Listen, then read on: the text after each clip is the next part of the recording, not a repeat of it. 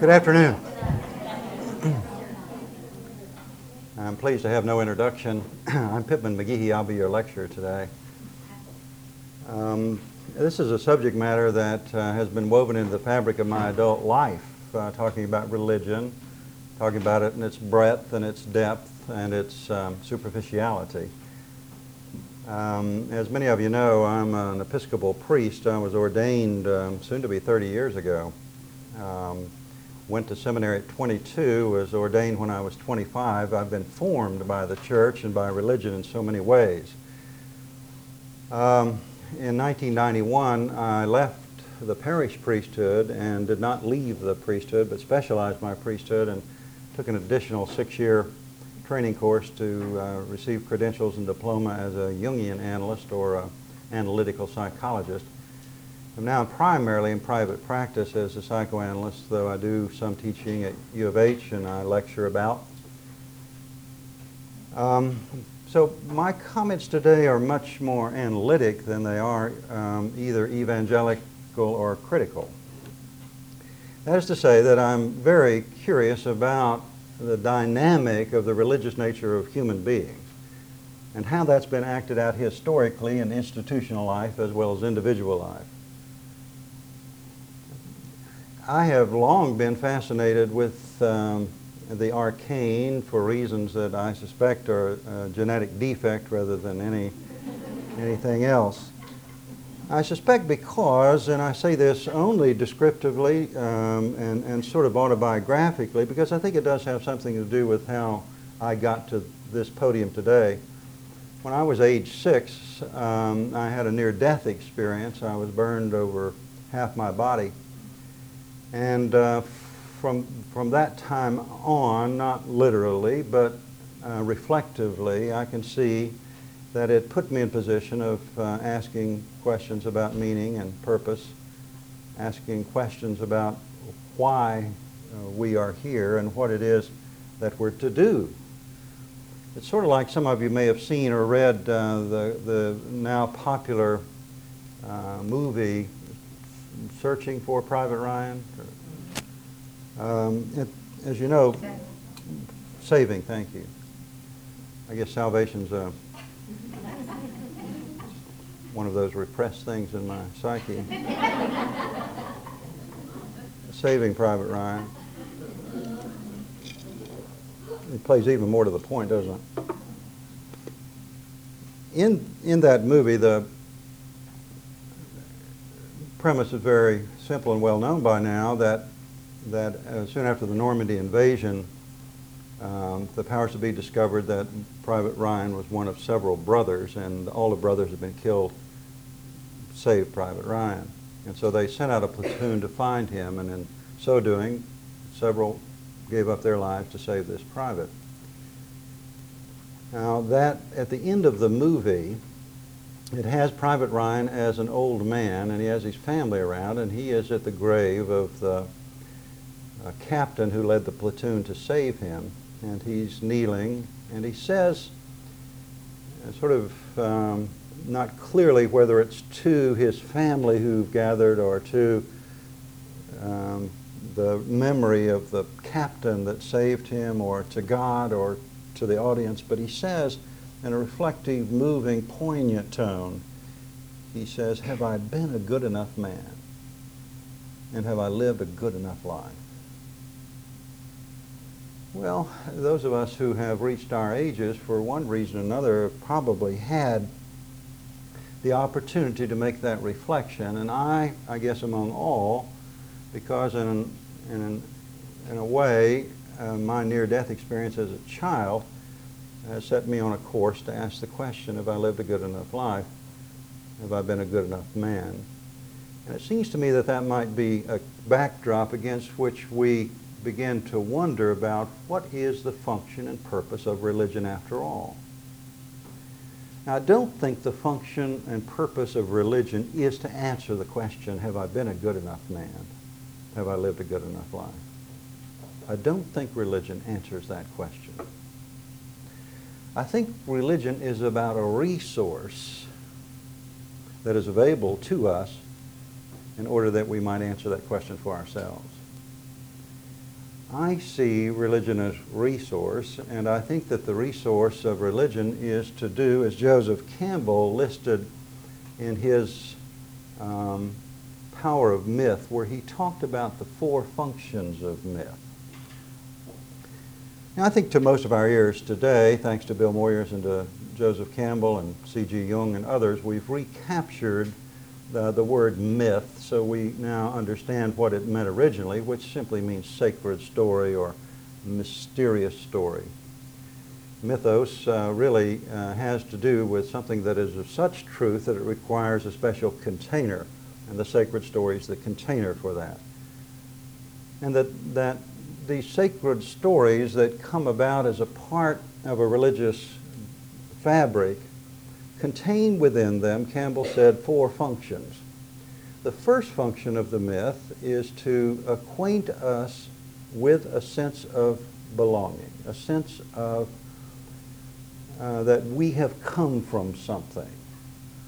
So that the sacred stories are generally stories about a people or a family or a tribe, and that we have some sense that we are connected, rooted within that tribe, and that those sacred stories of the evolution of that people have really brought us to this place, and that we are a part of that. In Christianity, we have a doctrine known as the communion of saints, in which we have the idea that we are connected to one another.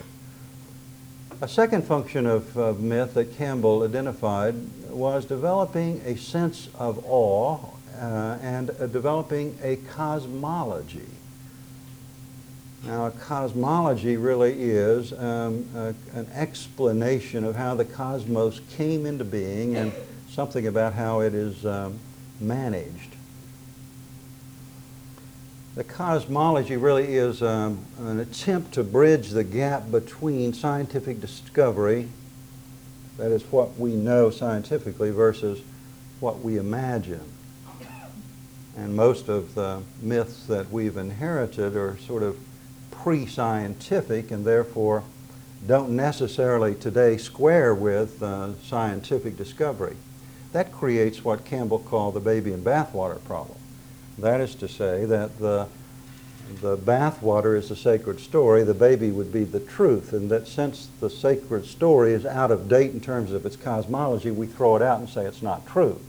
Post-Age of Reason, the word myth has become synonymous with something that's not true, when in fact the origin of mythos was a special container for a special kind of truth.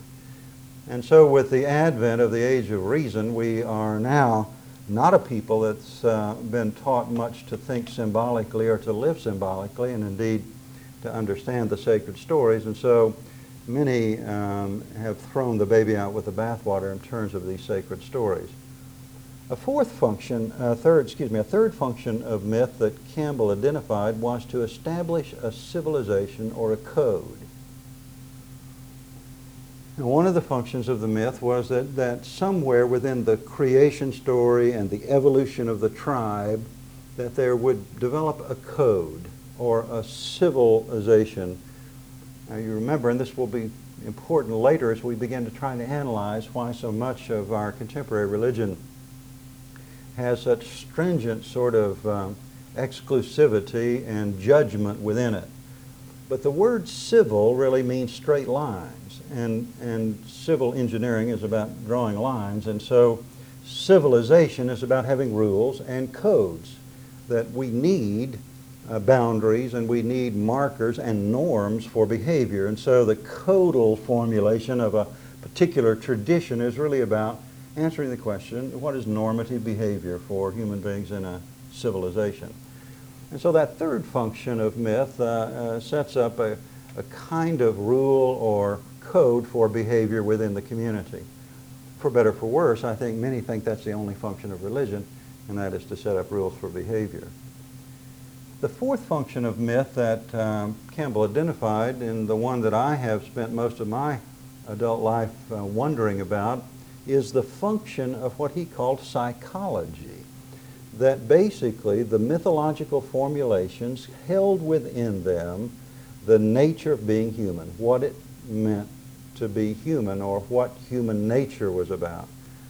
So that if we study with a critical eye and ear the mythological formula, we begin to see that those stories really are about the nature of being human, what human beings are like.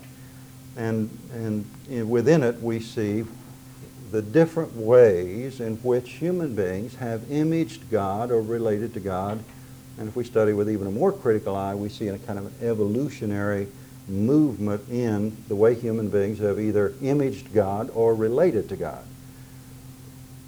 In a book, The New God Image, we find Edward Edinger listing 4 or 5 of the evolutionary God images that we've had as our culture, our civilization has evolved. And so it really, as we look at how human beings have viewed God, spoken about God, written about God, or imaged God, that really finally says more about human beings than it says about God. For instance, in the earliest primitive development, one that I long for, one that I think still exists within me as I essentially am a simple and fairly primitive man, is the idea of animism. And the idea of anima, which means soul, animism means that everything has soul. So that the earliest primitive sort of God image was a kind of pantheism, a kind of understanding that the rocks and the trees and the animals all had soul. We find a lot of that formulation in Native American religion, where animals were brothers and sisters, and earth was mother and father time. And so we had a much more animated understanding of nature, so that this animism was sort of the most primitive, maybe the earliest God image was that there was some world soul, as it were, and that world soul was found in all of nature. That sort of formulation is now primarily left to the poets, I think, and that is the idea of this primitive mind. Primitive in my vocabulary is not a pejorative term, it's a descriptive term, maybe even a complimentary term sometimes. I think primitives are much closer to the origin. Those of us who become more sophisticated and complex somehow forget the simple things from which we've come. Much like the Wordsworth poem of life is a forgetting, and we long for that we have forgotten. That's an important concept to me, one I'd like to develop, but we must move. In our understanding then of the evolution of God, we came to a kind of matriarchal understanding where we had much more of a goddess period of development, one that's been primarily lost except for anthropologists. We don't hear much about the goddess period within contemporary religion, for instance, though if you've sat in a pew or read a newspaper in the last 5 or 6 years, you'll see that there are those who are very interested in reclaiming the feminine nature of God. There are certain traditions, as you may have heard or read, that now ordain women to the priesthood, and that seems to be a different, and for some it seems to be against tradition. For others it seems to be prophetic. Nonetheless, the idea is being recaptured that what happened to the feminine nature of God, we find it with a critical eye sort of enfolded in the scriptures of the Hebrews and the Christians, but primarily we've lost that goddess idea, and there was a time that a lot of the mythological formulations had a consort for God or had a goddess image, and many of the world religions today do still, particularly Hinduism, and have a much more prominent place for the feminine or for the goddess. Then the movement was to a kind of hierarchical polytheism that we'll find in the Greek pantheon, where you have many gods and some kind of hierarchical relationship. Then we have a sort of tribal monotheism that evolves. Now, all this sounds sort of like fancy religious terms, but in simple understanding, what we're trying to develop very, very cursorily, and I apologize for that, is the idea that the God image, whatever one you hold as your prominent God image, is not the only one that's ever been. And so that there are many God images, and that there was a time when we had what's known as a tribal monotheism, which would be the Hebrew people, who had one God, and that God was the God of this chosen people.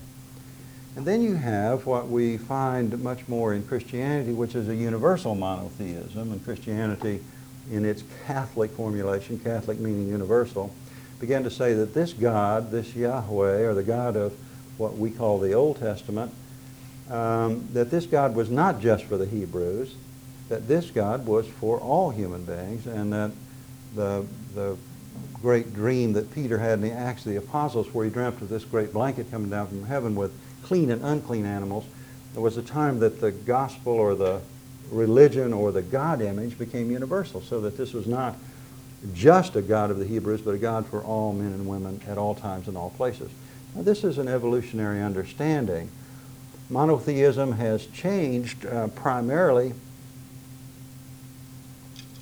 through evolution from a polytheistic adversarial relationship with God, so that mortals were in sort of an adversarial relationship with the gods, and so there was always this competitiveness between gods and mortals. And so our job was to appease the gods and not anger them so that they wouldn't punish us. Remember, the one thing that gods could not abide was human hubris and the inflation of the idea in any human being that they knew or had any power of the gods. That's the Promethean problem. If you remember, Prometheus stole the fire and was severely punished daily for that. Now, the reason I'm just recounting those 5 or 6 is because we now are heirs to another sort of evolutionary idea in the God image, and that is a subjective God image. Up to this time, and we could probably begin to date it around the Age of Reason or Enlightenment and Romantic movement and the Renaissance and all that great period, somewhere in the 16th century, when human subjectivity began to evolve, and the idea for the subsequent years that each individual might have her own God image. And so this is a relatively new image of God, and one that causes great difficulty when we begin to talk about universal religions. Now, having said all of that, I want to make a huge point that religion as we understand it is a dynamic. It has always been a dynamic. It is ever changing. I think even the most conservative part of each of us would have to admit that religion is a dynamic organism, that it has never been static. I am much more familiar, of course, with Judeo-Christian religion in terms of its evolution, and it's been a very dramatically dynamic religion in terms of its change. Its worldview has been dynamic. You realize that poor Copernicus came up with a novel idea and was severely punished for that idea. And so we have time and time again changed our worldview as the collective consciousness has evolved. The church or the religion has had to change its worldview fairly dramatically and to illustrate the dynamism of religion. So when I lecture today about religion, and particularly American Christianity, about which I'm most familiar, we've got to have this huge backdrop for understanding that the religion that we know or have inherited or have experienced is not the only religion or the only way that we've ever understood religion or Christianity in particular, and it is currently in a very dynamic period. The dynamism has come with this problem of subjectivity. When I was in seminary, I was taught the norms of doing theology were Scripture, tradition, and reason. That any time one tried to come to the solution of a theological problem or to come up with theological doctrine or premise, that there were 3 norms for doing theology. The first was Scripture. You always went to the Scripture to see what the people at the time that the Scripture was written, what was their experience. The second was tradition, that is, how has this Scripture and this experience of the original community, how has this traditionally been interpreted? And we got lots of problems with tradition, which we could hold another a whole lecture on, and the idea that we tend to think that tradition means that it's the way it's supposed to be done. Tradition really means that this is the way it has traditionally been interpreted. And we know on such things as baptism, it's been interpreted many ways, and there isn't just one tradition, even within Christianity, about baptism. Marriage, the institution that you and I now experience and understand, is not the same institution that's always been in Christianity, so that there's been a dynamic within tradition. Reason being how we take Scripture and tradition and we understand it rationally. Well, there's been a fourth leg added to that three-legged stool of norms for doing theology, and the fourth leg is now experience, personal experience, subjective experience. There's a Sufi saying that says the only God is a God of experience. And the idea that I, as a subject, as an individual, can come up with my own God image based on my own experience is relatively new. And it creates fits for institutional religion, and it creates fits for tradition. Now, having said all of that, let me move to a different understanding of American Christianity in particular, and some of the reason why we have an American Christianity and its peculiarities, and then I'll move to an understanding of the religious nature of the psyche and begin to look at what we might conclude religion is to be about in the main.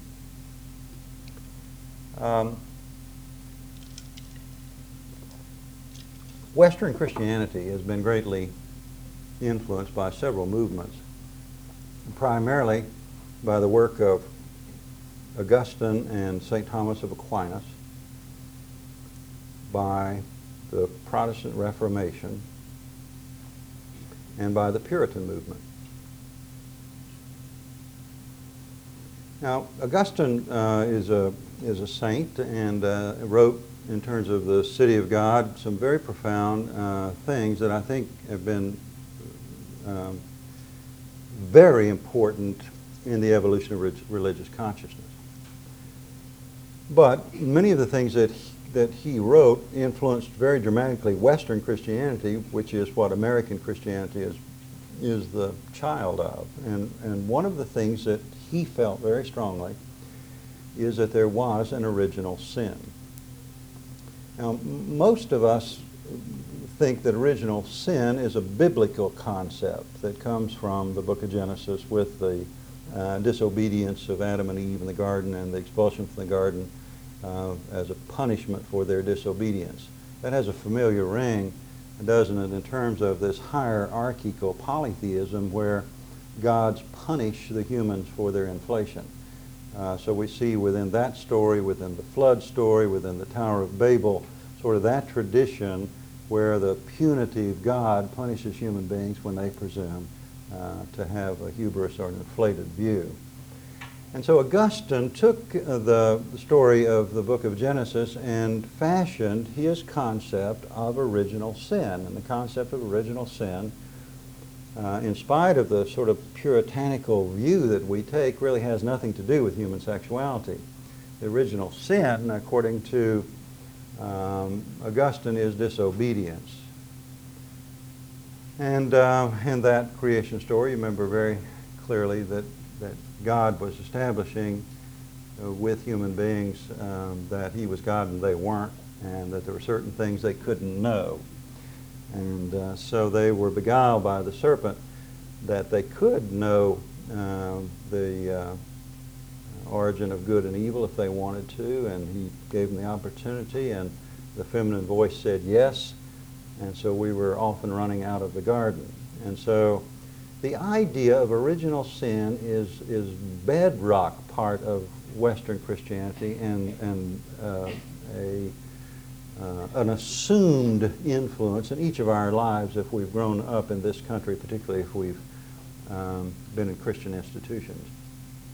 A second thing that Augustine began to fashion was the idea that nature was an adversary to human relationship with God. so that our nature must be overcome in order for us to be able to connect or relate to God. And he was particularly interested in our instincts and appetites as being things that kept us from God. And so the Augustinian Christianity, which has been greatly influenced us, has this idea that nature is something that must be overcome, that our appetites and our instincts, particularly around those 7 deadly sins that we have, that we are to rise above that. And we find that in that wonderful line from Audrey Hepburn, from Katharine Hepburn with Humphrey Bogart in The African Queen, where Bogart says, "Why, ma'am, it's only natural." And she said, "Nature, my good man, is what we're put on earth to rise above." That's a sort of Augustinian idea that nature is bad and we're to rise above our own natural instincts. And that idea put in Western Christianity was at the basis of monasticism, that the idea of chastity, poverty, and obedience is about sex, power, and money. And so sex, power, and money are things that we are to overcome, those desires for such things. And so original sin woven into the nature of being human, and we're to overcome human nature, and that God in Christ has attempted to compensate for our selfish disobedience and for our nature. Now those are very influential in terms of why we have such a religion that has traditionally in its view of human nature been fairly judgmental. Now a second strain, Augustine here, and any patristic scholar or church historian or Augustinian scholar might be critical of my cursory view of St. Augustine, but it's only just a paragraph within a long lecture. I would hold that what I've said is accurate. Now, a second big influence on American Christianity, which is what we're here to sort of analyze today, the second big influence is the Protestant Reformation. Now, it was an important and necessary change in the church. Most of you from high school through college have read about Luther and the Reformation, and then the other spread of the Reformers, particularly with Zwingli and Calvin. And the Protestant Reformation really came from Calvin much more than from Luther.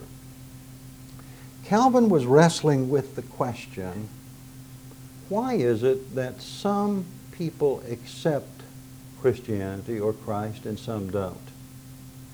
And so he began to wrestle with this enigmatic doctrine that he entitled predestination. Now it's not predestination. It's not a doctrine that's very easily understood, and particularly the popularized view is that everything that happens to us was predestined. That's an amplification of the doctrine that is fairly inaccurate. What he was wrestling with was why some people accepted Christ and some didn't. And he said that they must be predestined to do so. Now, the question came to Calvin then, well, how do we know who was predestined, and how do we know who the elect are, who have been elected? So he went to the Scripture and he said, by their fruits you shall know them. Well, with this just a baby step of an amplification, you can see that fruits have to do with produce. And so it's by their production you shall know them. And so this idea that the Protestant ethic, which has to do with production or showing our brothers and sisters that we have been, that we can produce fruits, really began the Western Industrial Revolution and the whole Protestant ethic. So that the whole idea of hard work and obedience is very much a part of American Christianity, very much a part of American culture. Now the last, that also creates another sort of influence upon American Christianity, which is an ancient heresy called Pelagianism. And Pelagius believed that that this idea of grace or love from God, he was not willing to give up on the fact that we had to do something to earn it. That it was not simply a free gift, that Pelagian believed that we had to work or we had to earn God's love. And Pelagius was declared a heretic, that no, that it's pure, unbounded, unilateral, unconditional love on God's part, and that's the grace. We do not earn it, we cannot deserve it. But Pelagius, somehow, his doctrine stayed alive through the Protestant Reformation and through the Protestant ethic, so that it is within American Christianity that we still believe that if we work hard and follow the rules, that we will be rewarded. And so this Pelagian idea is that we must work in order to earn God's love is still a big part of American Christianity, or at least it was in Oklahoma. I suspect it was in Texas. The last influence that I will name, as we begin to think about why American Christianity has had such a negative influence on so many, is Puritanism. And Puritanism is, once again, a long involved understanding of the evolution of Puritanism, but there were so many Puritans who left England and immigrated to this country, and so much of our early American Christianity was greatly influenced by Puritanism. And Puritanism, as you remember, is the idea that somebody out there might be having a good time. Puritanism really is sort of hand in glove along with the Protestant ethic of hard work and Pelagianism and the Puritan idea that play and the basic instincts, picking up on Augustine's idea of original sin and transcending our own human nature, that the Puritans really felt that hard work and rigid adherence to the law were necessary in order to enter the kingdom of heaven. So we have St. Augustine and Western Augustinian Christianity. If you want to read a real readable book about that, read How the Irish Saved Civilization by Tom Cahill. It's a wonderful book on how when two streams of Christianity came together, one the Celtic stream and the other Augustinian Christianity coming from Rome, that when they got to England there was a clash, and at the Council of Whitby they were arguing over when to date Easter, and the Roman Catholic tradition won, and so it became the predominant influence in this country, essentially through England. So Celtic Christianity, which was much more feminine, had much more of a celebration of life, it had much more a playful atmosphere, a lot more mystery than Roman Catholic influence had, and it was lessened in its influence. So we have Augustine, we have Protestant ethic, we have Pelagianism, and we have Puritanism that have dramatically affected why American Christianity in its negative form evolved. Now, if we can keep these sort of pots simmering, the idea that religion and the God image is dynamic, and trying to analyze what were the influences that brought American Christianity to its kind of collective consciousness. Let's add just another pot over here, and that is a understanding of psychology. Now, one of the many theories that C.G. Jung brought to psychology was the idea that there is a collective unconscious.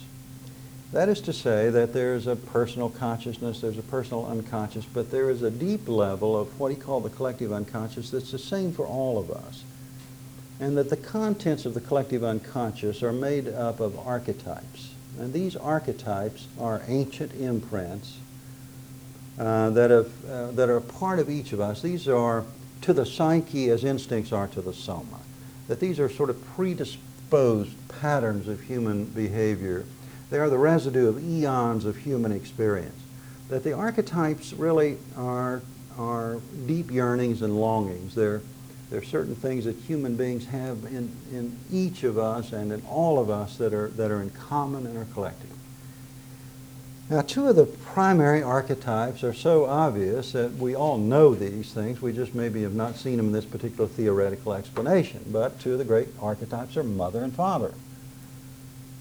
And that each of us must have an experience with a mother, and each of us is driven, or we long, or are called into a relationship with a father.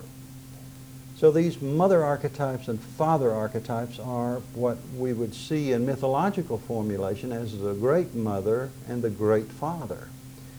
And that if each of us individually is driven toward the experience of mother, and that our whole sort of life is begun and influenced by our relationship with a biological mother, that we essentially have three kinds of mothers. That is our mother archetype, or great mother, our desire for a mother. We have an experience with mother, that's this biological mother.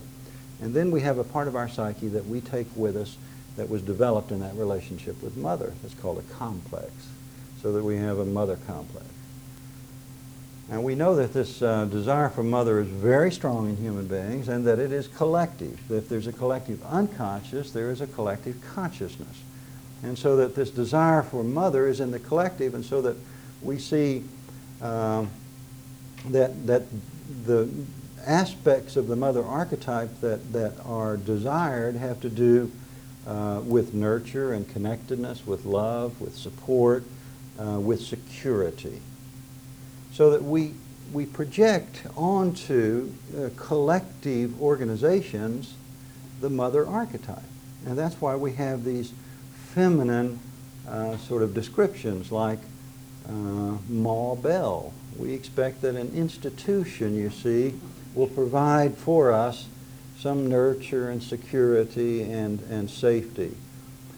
Even more to the point, we talk about alma mater, that is, our mother, so that an alma mater presumes that institution called education is a mother. And she nurtures us, and she prepares us, and she gives us some sense of security.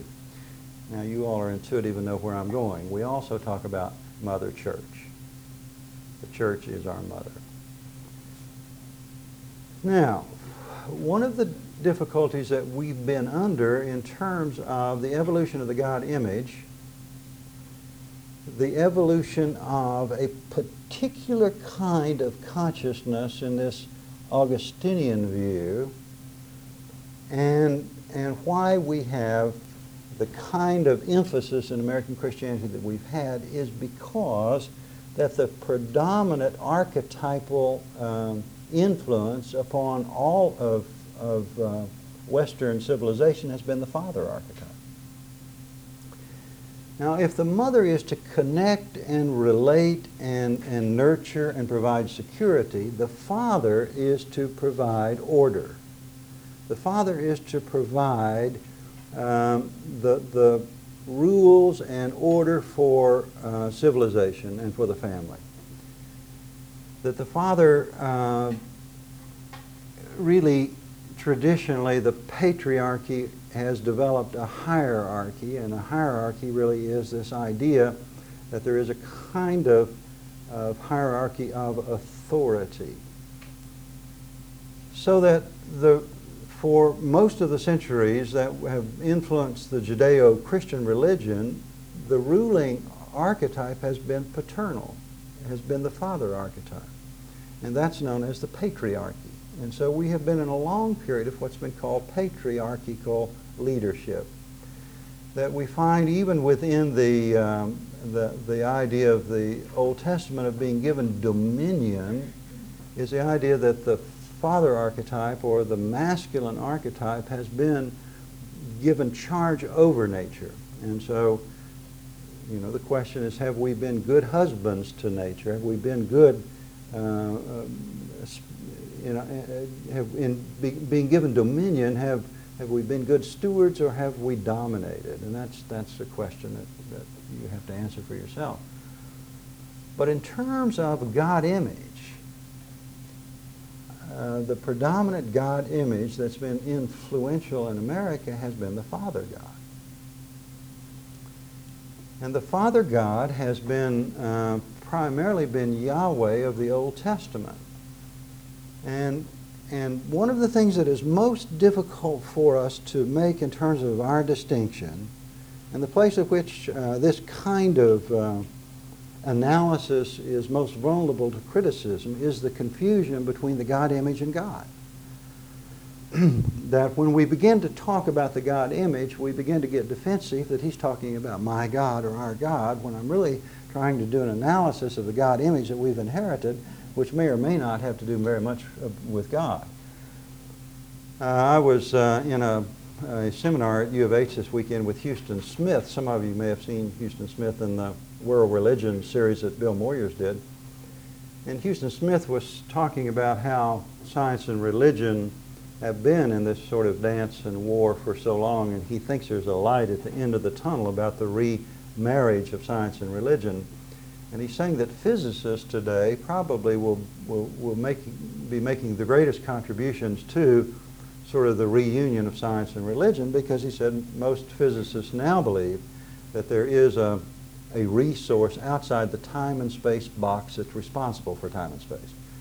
So that beyond time and space, yes, there is some kind of source to the mystery of the universe, much as we theologians have believed all along. Now, the point I'm trying to make is, if we can separate God, that's such a political term these days, but if we could separate the source of the mystery of the universe, the primary spark, the ground of being, however you want to refer to the Creator, let's separate that for a minute and say, yes, there is a God, and McGee's not an atheist, and you know, what I'm talking about in terms of this analysis is not even criticism, it is just simply analysis. And that the God that we have inherited is the God image of the patriarchal Father. That we grew up with a Father God, that Yahweh was God our Father. All of our prayers have been to God our Father. And we have this kind of hierarchical view of God, that there's a hell below the earth, there's a heaven above the earth, and God sits on a throne as king above all of the world. And so it's logical, because if this has been a predominant patriarchal period in human history, that the God would be a patriarch, or that God would be a father. As several of the theologians have said, when man is God, God is man. So God has been a man, has been a father. Now, the father archetype, as we understand it in the collective, that the father archetype creates a sort of weaning of the child from the mother, and establishes for the child a sense of competence in the world and a sense of confidence, and is the one that's responsible for teaching the rule. And so much of American Christianity has been rule-centered. It has been a patriarchal religion that's been very influenced by hard work, Puritan influence, overcoming our nature, and a kind of authoritarian, punitive view about rules. So that as a little boy in Oklahoma,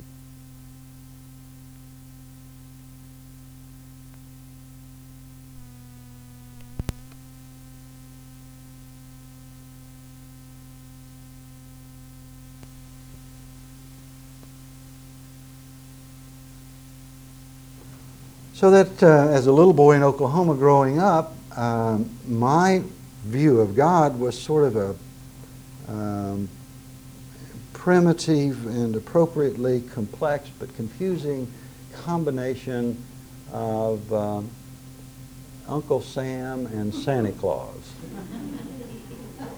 That the God of my youth was Uncle Sam, who knew what was best for me, and that was to set the rules for civilization, and that if I broke the rules, was going to punish me. But I had sort of this other side of God, which I got in those little cracked basement Sunday school rooms I attended at that little church in that little town in Oklahoma, where we would sing hymns like red and yellow, black and white, they are precious in His sight, Jesus loves the little children of the world, and that Jesus loves me, this I know, for the Bible tells me so. And so I've got this sort of more nurturing, loving view of God that many times was at contrast with this sort of puny Father God. So I had a kind of confusion. But even with Santa Claus, who gave me gifts that I didn't deserve, as we said in our family, we always believed in Santa Claus because I knew my father couldn't afford those presents that were under the tree.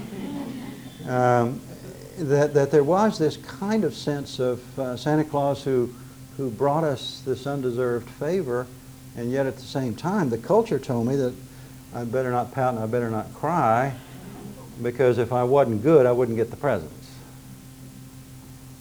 Now what I'm postulating is that I have grown up in a culture and in an American Christianity that has been terribly shaming, judgmental, and punitive. Now there is evidently an appropriate place for that in our civilization, that evidently the father archetype, and I say evidently, I'm convinced of the importance of the father archetype. And that it does create civilization, and it does create right and wrong, and it does create for us norms of behavior that are very important to civilization and its evolution. Without those sort of rules and boundaries, maybe none of us would be alive. And yet at the same time, there was a heresy in the early centuries of the church by a man named Marcion, and the Marcion heresy was, look, this God of the New Testament is so different from the God of the Old Testament. These are two different gods. They're not even the same gods. And they declared Marcion a heretic because they were saying, no, this is the same God.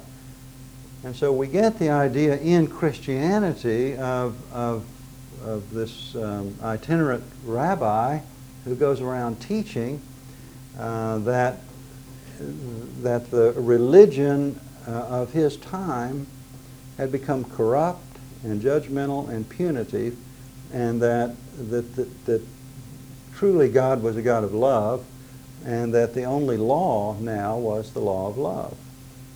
And so we've had this sort of mixed understanding within Christianity, and some would say appropriate tension between justice and mercy, between law and love.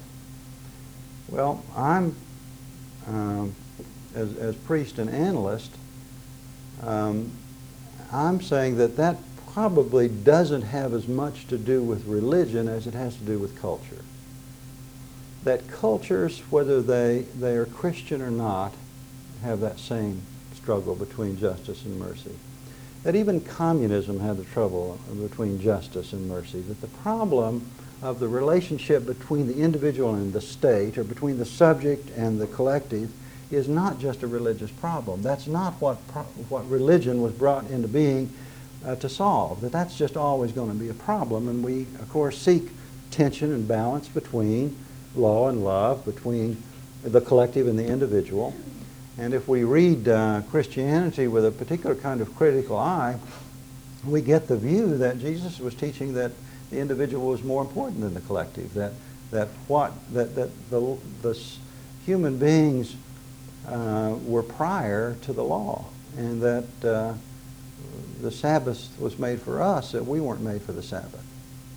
And that so that with the beginning of Christianity, and some believe around the 16th century, this subjectivity and the evolution of human consciousness as we separated from the tribe, that we've got a problem in culture always between what the culture tells me that are norms for behavior and what my own truth is. There was an organization during the Vietnam crisis called the Cross and the Flag, in which it was helping counsel people about what when your religion goes against your country, what do you do? And the idea, of course, was about conscription for the Vietnam War, and if somebody didn't believe in that war, did they have to go serve? And the question for many was between the cross, which I believe says one thing versus the flag in my country says another thing. So what I'm trying to say today is, as far as I'm concerned, as a priest and as a psychoanalyst, I don't think that's the religious issue. And that's where we seem to want to have the big battles over religious issue, is between the individual and the culture. And I can say if we had a religionless culture, we'd have that issue. What I think religion's about, one man's opinion, one man who's studied this for a long time, that I think that's a misunderstanding. I think we saddle the wrong horse when we all argue about whether religion, whether we're Christian or whether we're religious, and if we don't follow a particular set of rules. There's a whole other factor for a whole other lecture about pluralism and what it's doing to us in this country and in this world in terms of the law, because pluralism has created great confusion for us about which law and whose law. Now, what I think Christianity or religion is about is really in the etymological root of the word. That is, Campbell talked about the four functions of myth, that one of them was about codes, but I think today, and why I do what I do the way I do it, is that I really think religion at its root was developed because human beings are religious at our nature. And religion in this sense comes from the root religio, which really comes from a deeper root, which is ligare, L-I-G-E-R-E. And the word ligare means to bind up or to connect.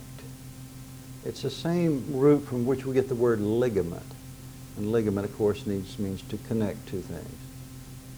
So re-ligare means to reconnect.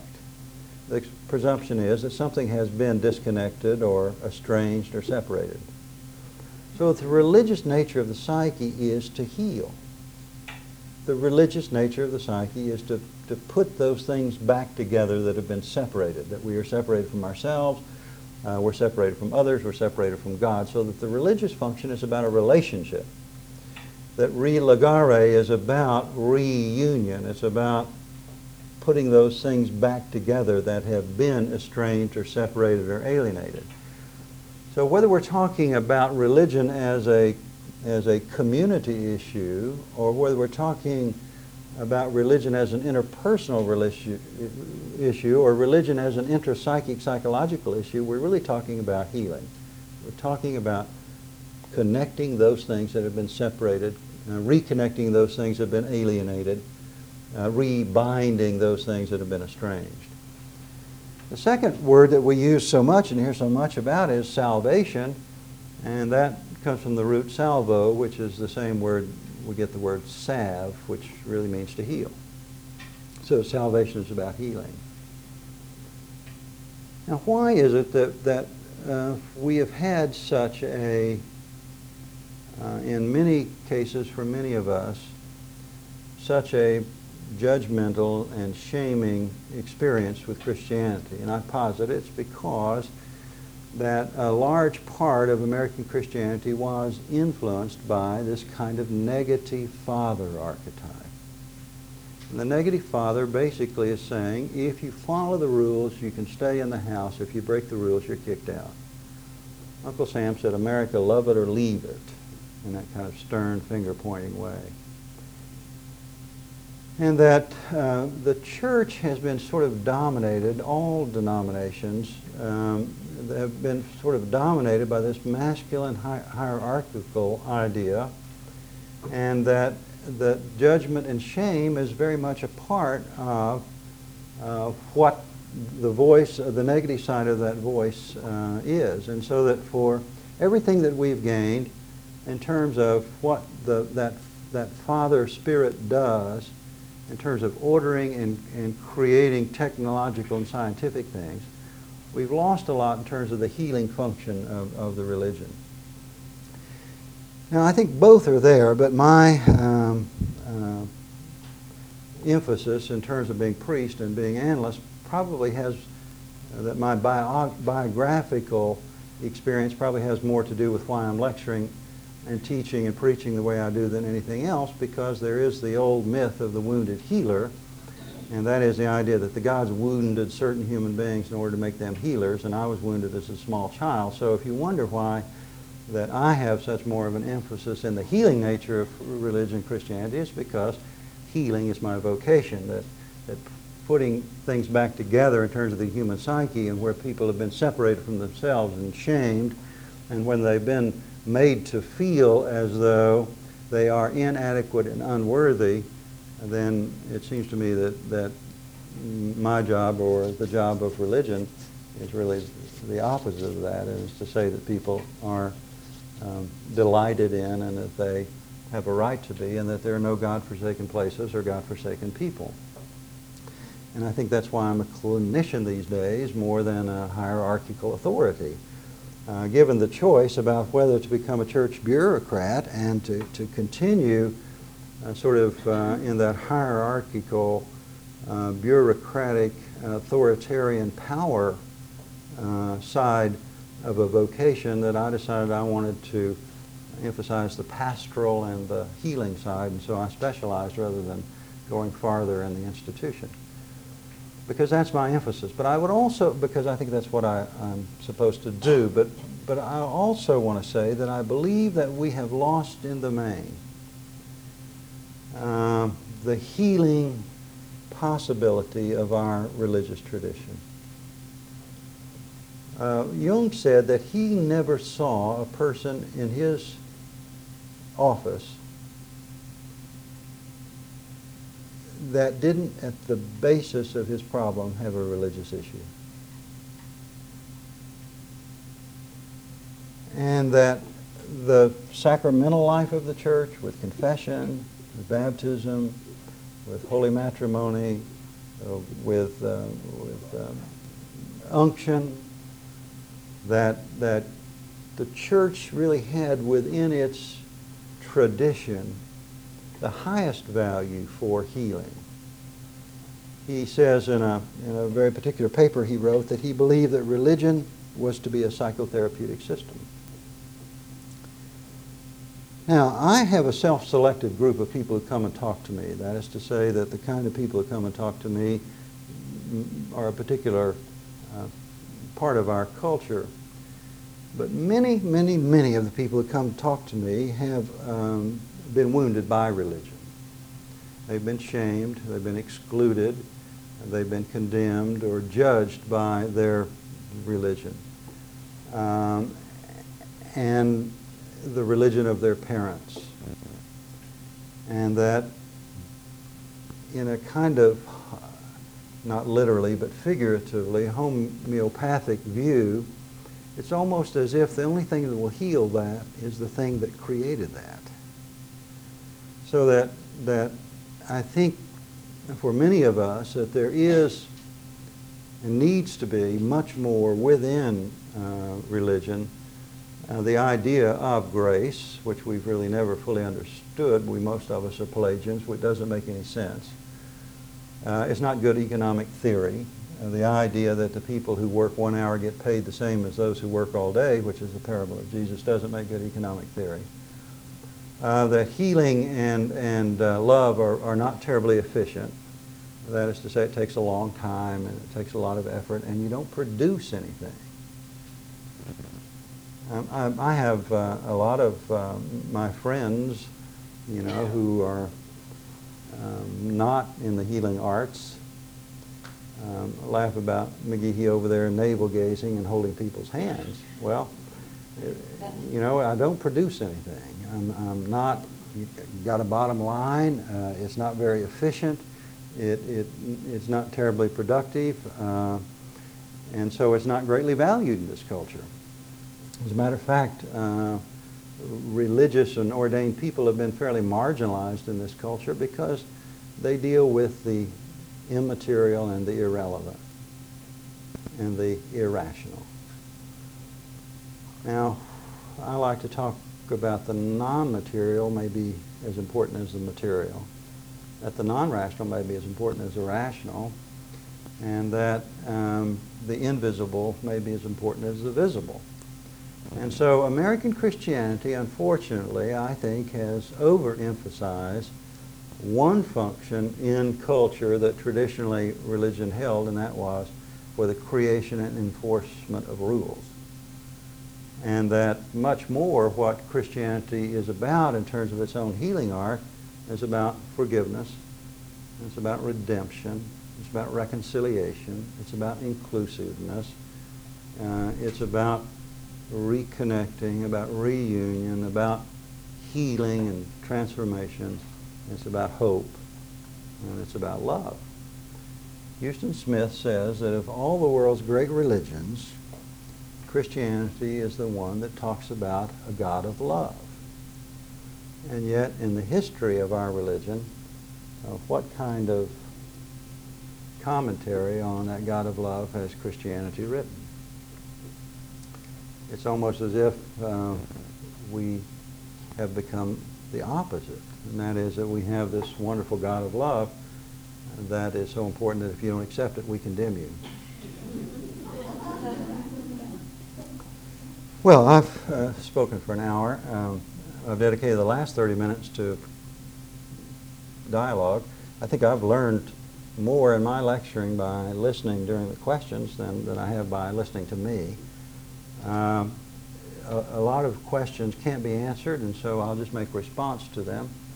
And some of you may even want to make response to what I've said. So let's spend the last 30 minutes talking together. What have I stimulated? Yes, please. The press, Dr. McGee, Yeah. has talked a lot about religion and was not a very good stance on it. It Right. has really criticized religion a great deal and separated great many people because of it. It's been so hard. Well, it's talking about largely, I think, about fundamentalism, Yes. which is probably that very thing you're talking about, the dogmatism, Yeah. the Ten Commandments. Yeah. Yeah, exclusiveness and so forth, judgment.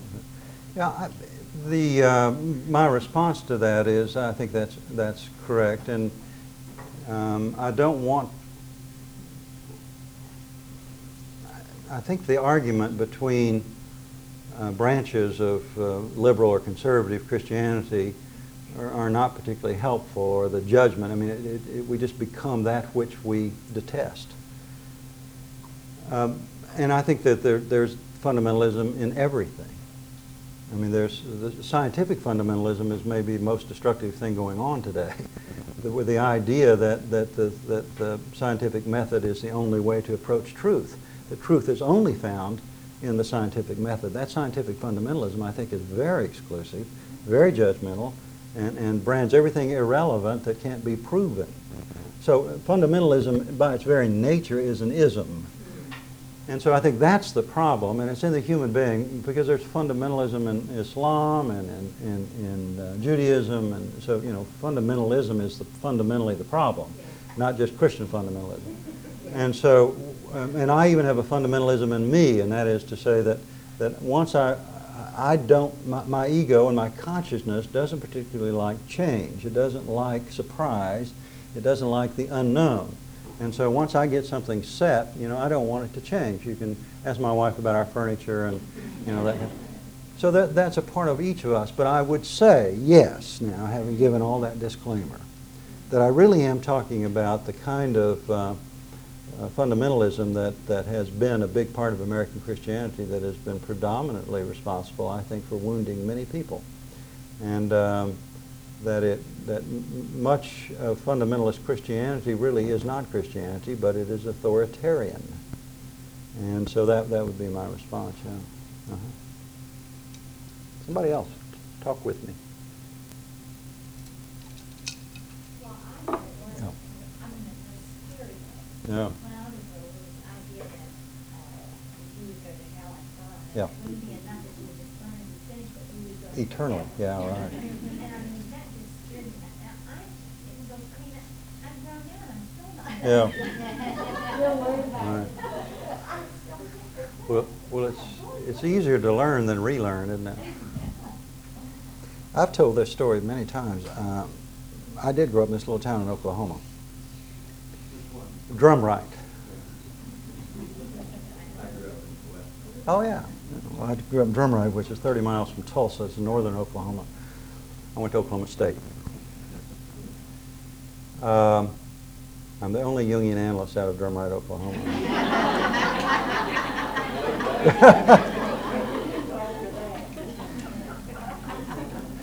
One of the few college graduates. I had a friend that lived on the Sinclair oil lease, and I used to like to go out there and spend the night because it was near the woods and near the streams, and we'd fish and hunt and play. And I was in about the 6th grade, and his folks were kind of fundamentalist. And so in order for me to spend the night, I had to go to a revival with him. And I was in the 6th grade, and the revivalist threatened me with the same thing, and that was that if you don't accept Christ your personal Lord and Savior tonight, then you may die, and if you do die and haven't accepted Christ, then you go to hell and you burn. Unquenchable fire, I remember. That's the eternal fire. Yeah, great groaning, weeping, and gnashing of teeth, yeah. He even stirred up, this was in the 50s, and the polio scare was great, that he had been in a neighboring town doing a revival, and there was a boy that everybody wanted to accept Christ. He didn't do it, and he got polio. So, you know, those were fairly memorable. Yeah. So, yeah, I think many of us have grown up with that, and I think there are much more subtle forms of that that go on, that are maybe more insidious, with the idea that, you see, our problem finally comes down to authority. Maybe the history of the Christian church can be written around the problem of authority. Maybe history can be written around the problem of authority, and that is, who's in charge? Who decides? Now, one of the things about religion is that it has traditionally in this culture, though that's eroded greatly, as all authorities eroded in this culture, that much as, like I have somebody who does my taxes and practices law for me and is my doctor and my banker, and we abdicate those things, and so we've abdicated to the ordained to sort of tell us what the rules are and who's in charge, and you know, and so that authoritarian idea of I will tell you. Now, the problem with fundamentalism in terms of a dialogue with fundamentalism is it's a circular argument, and that is that the only authority is the Bible. Well, how do you know that? Well, the Bible says so. Well, that's a circular argument you can't get in. And as you must know, the Scriptures are very complicated in terms of their evolution and their literary style, and so many times we've had unsophisticated, uneducated people who were the authorities over and custodians of that word, and have, you know, gone to little towns in Oklahoma and misrepresented that tradition grossly. And so I'm not so sure that much of what we hear as the gospel or our religion from the authorities really is the kernel of the truth. And I'm one of those authorities. I mean, I'm a priest. The problem we have with authority always, and whether we're talking about religion or culture, is that autonomy and anarchy are, you know, very close together. And so once we become autonomous in choosing what it is that we are to believe as we peruse the Scripture or as we experience God, then authorities or civilization gets very scared when there's autonomy, because right around the corner is anarchy. And so we've always got this tension. And so the question is, where's the authority? And the thing I was trying to posit in what's changed is that a lot of people are beginning to say subjectively, I must take responsibility and authority for my own understanding of this. And that's very threatening to the institution, because as I've preached time and time again, sort of tongue-in-cheek, but with a grain of truth, if the gospel was ever preached, the churches would be empty. You know, we'd be free. The other reason is that if it was ever preached, people wouldn't come back because it would just be too threatening. You know, God loves everybody equally. It's pretty threatening to most of us. Yes. My husband was raised with actors. Yeah. Yeah.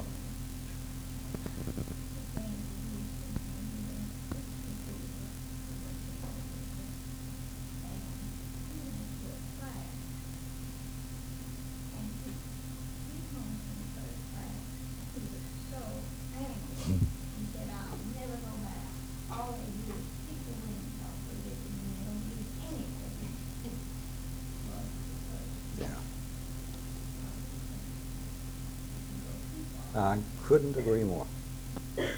Some think I do. Yes. You have to say one thing for the Ten Commandments, or they are authoritative. Yeah. But they're so nice and specific. They're so neat. They Yeah. tell you exactly what to do and what don't do. I want you to leave here today and say that Pittman McGee is for the Ten Commandments.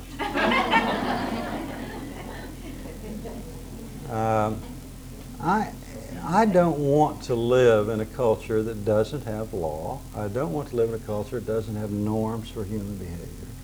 I don't want to live in a culture that doesn't make it, you know, fairly clear about what the limits of behavior and boundaries. I'm oft accused of saying that the law isn't important. I'm not saying that at all. I'm saying that in certain situations and subjectively, I have had to choose to go with what my truth was at that moment against what might have been the law, whether it was the Vietnam War or the example I give that's less threatening to audiences is that my kids tease me about my conservatism, both the way I dress and a lot of my educational ideas, a lot of my ritual processes, the way I drive, you know, the way I do my money, what little I have. I don't care about it. And so I drive slowly, and I always stop at